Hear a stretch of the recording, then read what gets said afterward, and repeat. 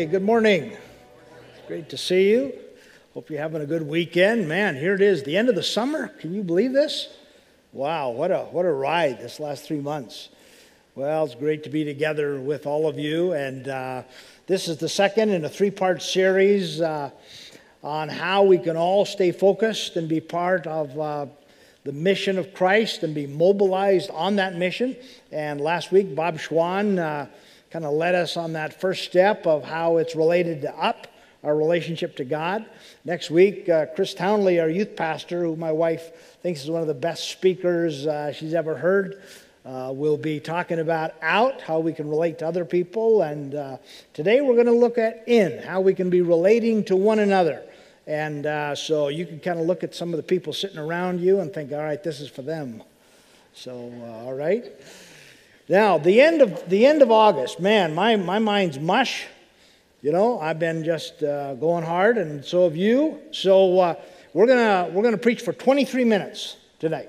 Okay, 23 minutes. I've got two white, clean, ironed hankies, and I'm going to give them to two people. And at 23 minutes, you start waving them.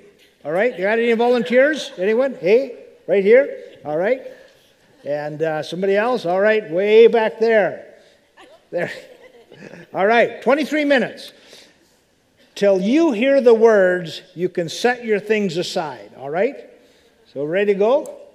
All right, so we're going to look at a passage of Scripture from the book of Acts that illustrates how Peter learned to retool and reevaluate who his neighbor was and who he was to be in relationship with. So let's pray as we start. Lord, thanks for your kindness. We pray that you will take the life of Peter and open it up, lay it over our life, and help us to see what exciting thing you have for each of us and how it applies. In Jesus' name, amen. Acts chapter 10, verse 9 is the beginning of this fairly long passage that we're going to read. The next day, as Cornelius' messengers were nearing the town, Peter went up on the flat roof to pray. It was about noon, and he was hungry, but while a meal was being prepared, he fell into a trance. He saw the sky open, and something like a large sheet was let down by four corners. In the sheet were all sorts of animals, reptiles, and birds. Then a voice said to him, "Get up, Peter, kill and eat them." "No, Lord," Peter declared, "I have never eaten anything that our Jewish laws have declared impure or unclean." But the voice spoke again, "Do not call something unclean if God has made it clean." The same vision was repeated 3 times. Then the sheet was suddenly pulled up to heaven. Peter was very perplexed. What could the vision mean? Just then the men sent by Cornelius found Simon's house. Standing outside the gate, they asked if a man named Simon Peter was staying there. Meanwhile, as Peter was puzzling over the vision, the Holy Spirit said to him, "3 men have come looking for you. Get up, go downstairs, and go with them without hesitation. Don't worry, for I have sent them." So Peter went down and said, "I'm the man you're looking for. Why have you come?" They said, "We were sent by Cornelius, a Roman officer. He is a devout and God-fearing man, well respected by all the Jews. A holy angel instructed him to summon you to his house so that he can hear your message." So Peter invited the men to stay for the night. Then the next day he went with them, accompanied by some of the brothers from Joppa. They arrived in Caesarea the following day. Cornelius was waiting for them and had called together his relatives and close friends. As Peter entered his home, Cornelius fell at his feet and worshipped him. But Peter pulled him up and said, "Stand up, I'm a human being just like you." So they talked together, went inside, where many others were assembled. And Peter told them, "You know it is against our laws for a Jewish man to enter a Gentile home like this or to associate with you. But God has shown me that I should no longer think of anyone as impure or unclean. So I came without objection as soon as I was sent for. Now tell me why you sent for me." Cornelius replied, 4 days ago I was praying in my house about this same thing. 3 o'clock in the afternoon. Suddenly a man in dazzling clothes was standing in front of me. He told me, Cornelius, your prayer has been heard, and your gifts to the poor have been noticed by God. Now send messengers to Joppa and summon a man named Simon Peter. He's staying in the home of Simon, a tanner who lives near the seashore. So I sent for you at once, and it was good of you to come. Now we are all here, waiting before God to hear the message the Lord has given you. Wow, what an event. We're going to look at 4 things in this story about how you can reach across, maybe to someone in the row you're in, someone behind or in front of you, someone who is across the street from where you live. How do people get into our lives? How do we get into their lives? And what are some of the barriers that have to be overcome? We'll find those as we look at this story that the Lord shares with us about Peter's life. Here's the first thing about moving into people's lives. Often, changing how we see the world requires a catalytic event. Often, changing the way we see the world requires a catalytic event. When God wanted to talk to Moses about a new thing, He sent to Moses a burning bush in order to get his attention. When He was talking to Gideon, He had an angel consume a meal in front of Gideon's eyes. When He wanted to talk to Isaiah, the Bible says, in the year that King Uzziah died, Uzziah in an unstable part of the world had brought enormous stability. And when Uzziah died, a shudder went through the empire. And in that new state of instability, the Bible says Isaiah saw the Lord high and lifted up. We have accounts again and again of how God introduced catalytic events into people's lives in order to get their attention, to see, to hear, to understand a new thing. A catalytic event is a circumstance beyond my resources or control, but a circumstance that requires some kind of response. You and I, because we are addicted to control, we will often resist catalytic events. We'll either ignore them as the normal circumstances of life. We'll try to avoid them or diminish their impact in our life.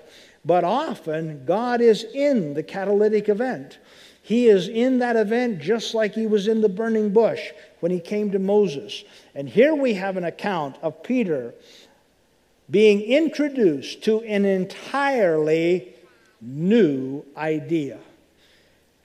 Why didn't the Lord just come and say, "Hey, Peter, I got a great idea for you. Why don't you start ministering to the Gentiles?"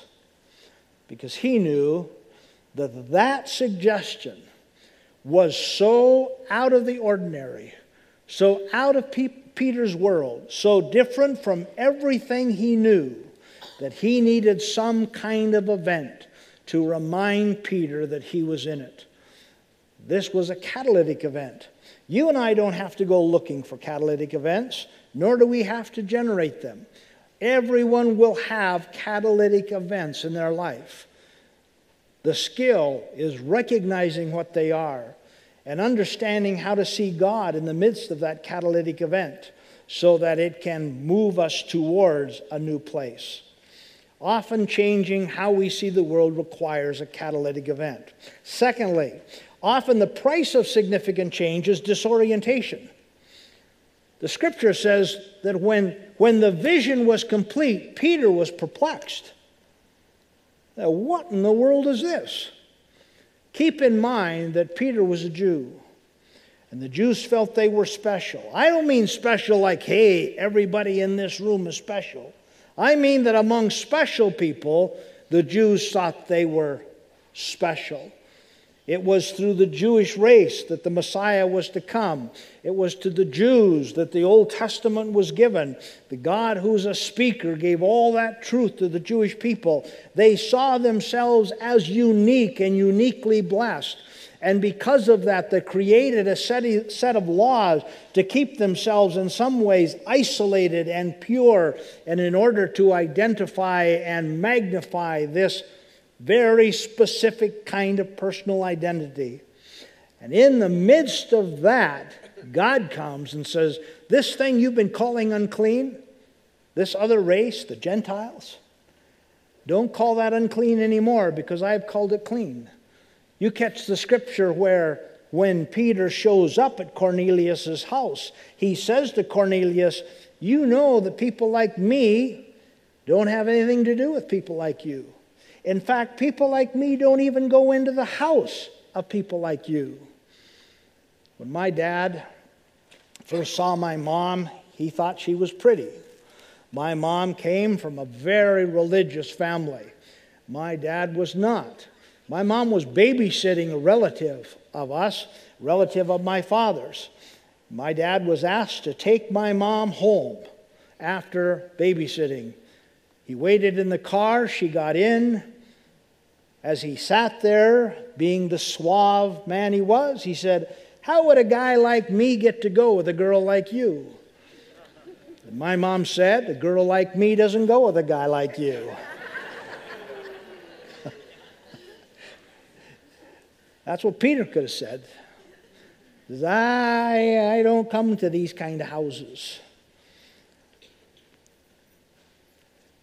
We all, in order to navigate life, see things and we make meanings of it. You and I, we make little internal judgments about how people dress. Did you lock the car? Because of who you see in the next lane?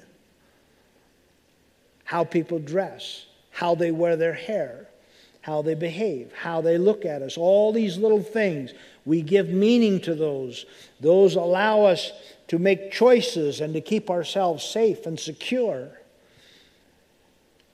And in order to grow, not just incrementally, little baby steps, which God sometimes uses, but sometimes by leaps, the Lord will invite us to enter into places of disorientation, where the way we have navigated life and how we have given meaning to things in the past no longer apply. And since we love being sure, we love the meanings we have given things, we often resist that invitation to disorientation because it feels out of control. That place of disorientation is not comfortable. It's not comfortable for those of us who resist it. It's not comfortable for people who actually welcome it. I'll give you an example of how this works. I am a highly detailed person. Give me any task and I can see 40 steps operating at 3 levels. So I'm going to tell you, when I plan a vacation, I plan a vacation. There's none of this, let's just drive on to the next town and see if there's a hotel room. What kind of lunacy is that? No, I know if there's a hotel room. I know how many miles to the next town. I know if the hotel has 2 pools or 1. I know these things. There's none of this sporadic, spontaneous silliness that's part of my existence. And I've navigated life that way. And so we've actually had a lot of great vacations. But a few years ago, I realized I'm forcing all of my family to funnel into how I navigate the details of life. And that doesn't honor how they navigate the details of life. And so I decided I'm going to pay more attention to how Marcy navigates details. I'll tell you how she navigates details. Where I think there are 10 steps, she thinks there's 3. I began to realize that 90% of the time, 3 steps are just fine. You don't need 10, let alone 40. So I just started most of the time renegotiating how we would plan things. It's excruciating. It's confusing. Even if there's just 3 steps, what 3 are they? And maybe 4 and 5 or 6 apply. Maybe they don't. Do I dare even suggest? Would it be considered controlling or not respecting? I'm at a very disoriented, so much so that just recently we got to laughing, and my wife said to me, you know, you used to be really good at this sort of thing. All this planning and all this. What's that about? I decided that how I navigate life was less important to me than honoring who God made my wife to be. But in order to do that, it actually at the moment makes our planning of a vacation much messier than it used to be because I'm disoriented. God wanted the gospel to go to Cornelius, this Roman soldier. But it required a willingness on Peter's part to step into disorientation. Where the old landmarks didn't work, the old meanings didn't fit, and the new meanings had not fully taken hold, and to do it anyway. So when I am looking at a meaningful relationship, often the change I look at requires a catalytic event. Often the price is disorientation. Let's look at a third. Love is a behavior launched by identification. Love is a behavior launched by identification. You may be more disciplined than me, but I can't get very far on shoulds. I should do this. I should go talk to my neighbor. I should pray more. I can get about 3 days out of a should, and then it runs out of energy. There's got to be something deeper with more energy than a should, or it doesn't drive me anywhere. Identification is the incarnation of Christ, where Christ left the side of the Father, entered into our world, took upon himself our flesh, experienced our pain, walked on our roads.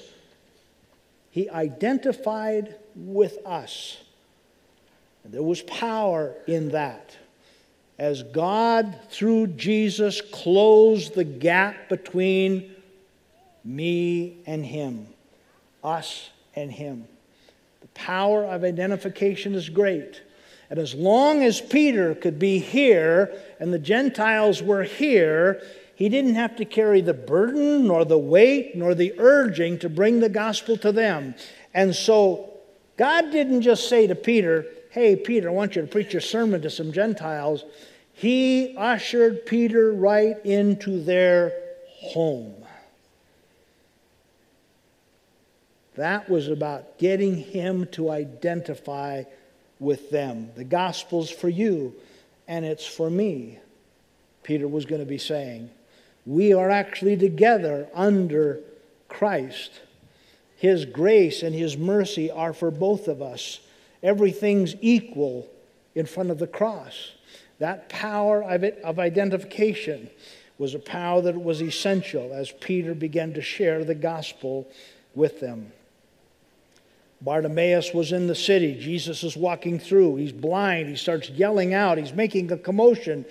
The disciples try to shut him up, and Jesus stops, and he turns around, and he says, no, let him come to me. Close the gap.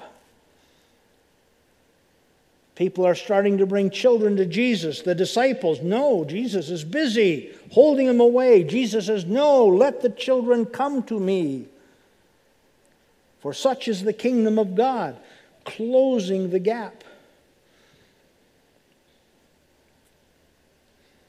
And if I'm here and you're there, that's not the same as if we are here. There's young men sometimes ask me about the skills of public speaking. They expect me to give them techniques about what to do on the stage.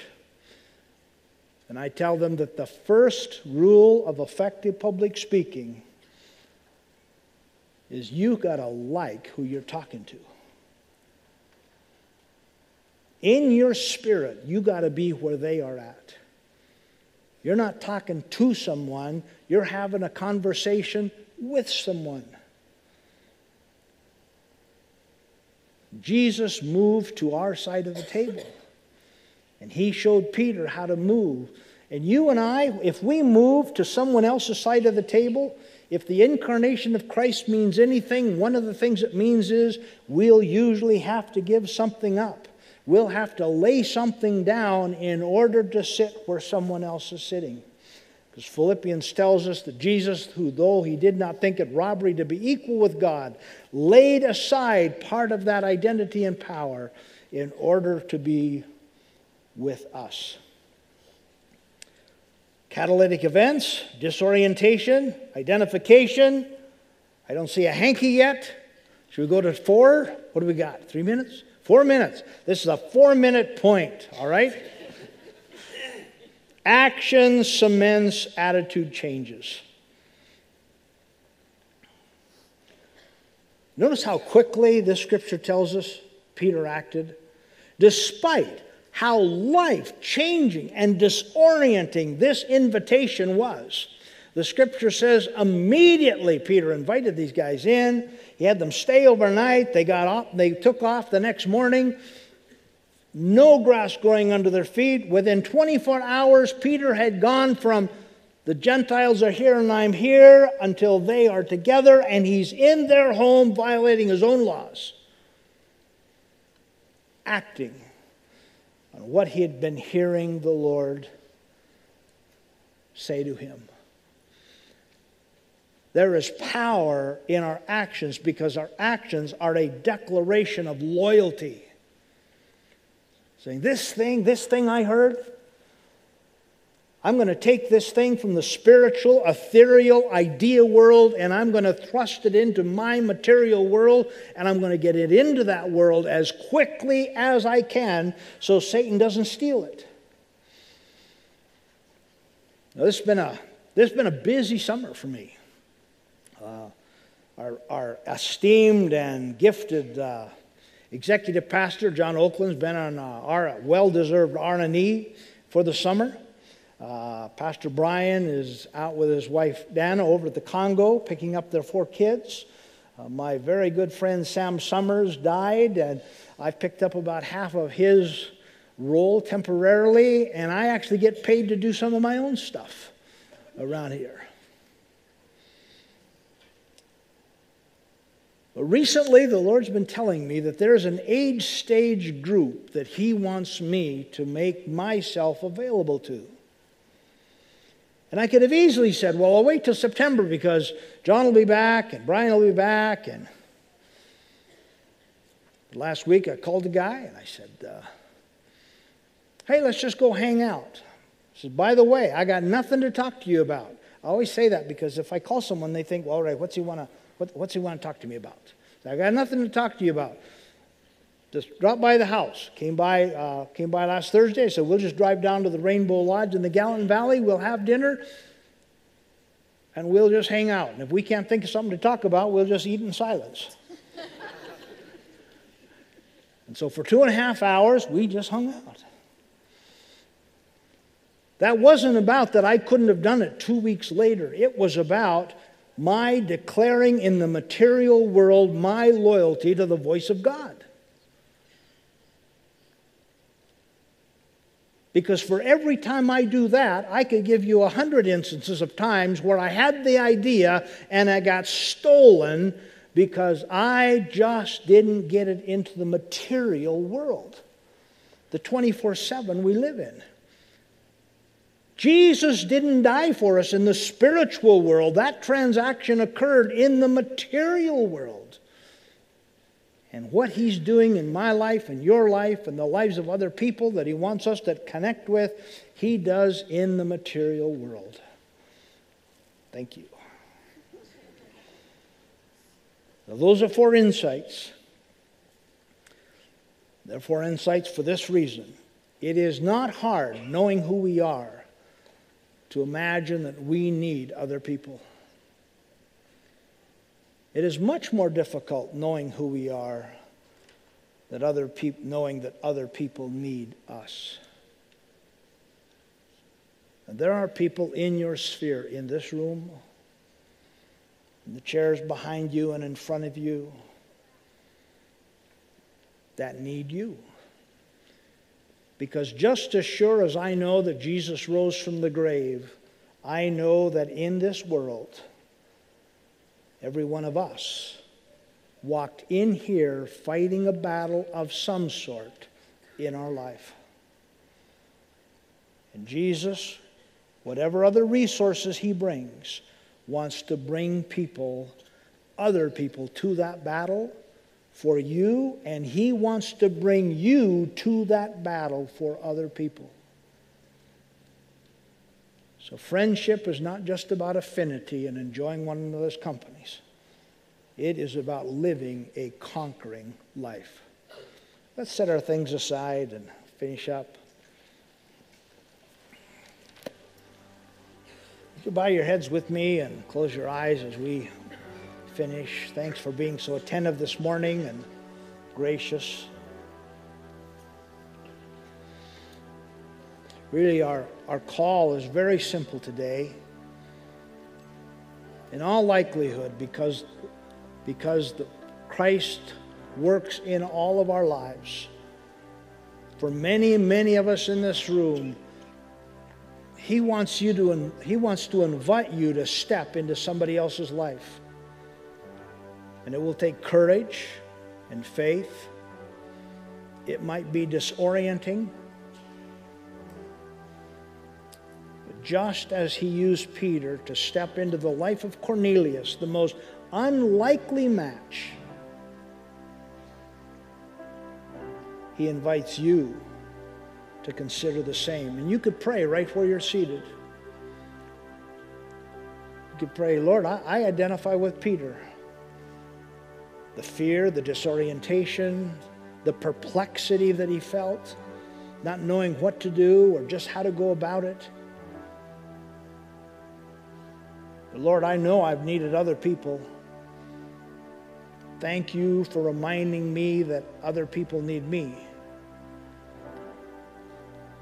If you give me your grace, Lord, if you give me your grace, your help in time of need, if you give me your grace, as you lift people up in my spirit, a member of my family, a member of my church, a neighbor across the street, someone I work with, Lord, I want to put that into action. I want to take that first step. Would you help me do that? And you could pray just like that. We're going to wait for a moment, and you just pray. Ask the Lord to help you with that noble venture.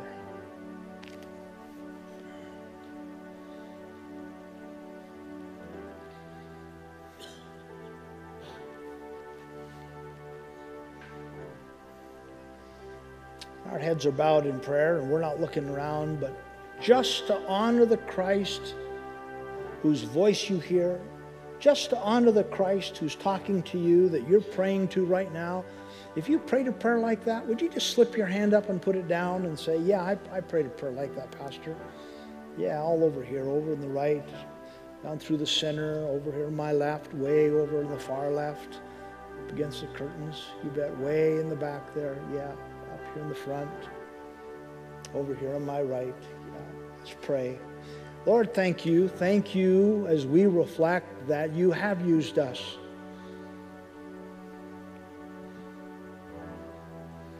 You have used us to bless lives, and that you want to remind us that's one of your primary methods. We know we need others. Remind us fresh and new today that others need us. For all these who slipped their hands up, Lord, cement in their own heart how deeply you aspire for their lives to be redemptive, encouraging, affirming realities in the lives of other people. Give them that courage to take that first step, to take an idea or a nudging of the Spirit into the material world. And encourage their heart as they do that. In Jesus' name, amen.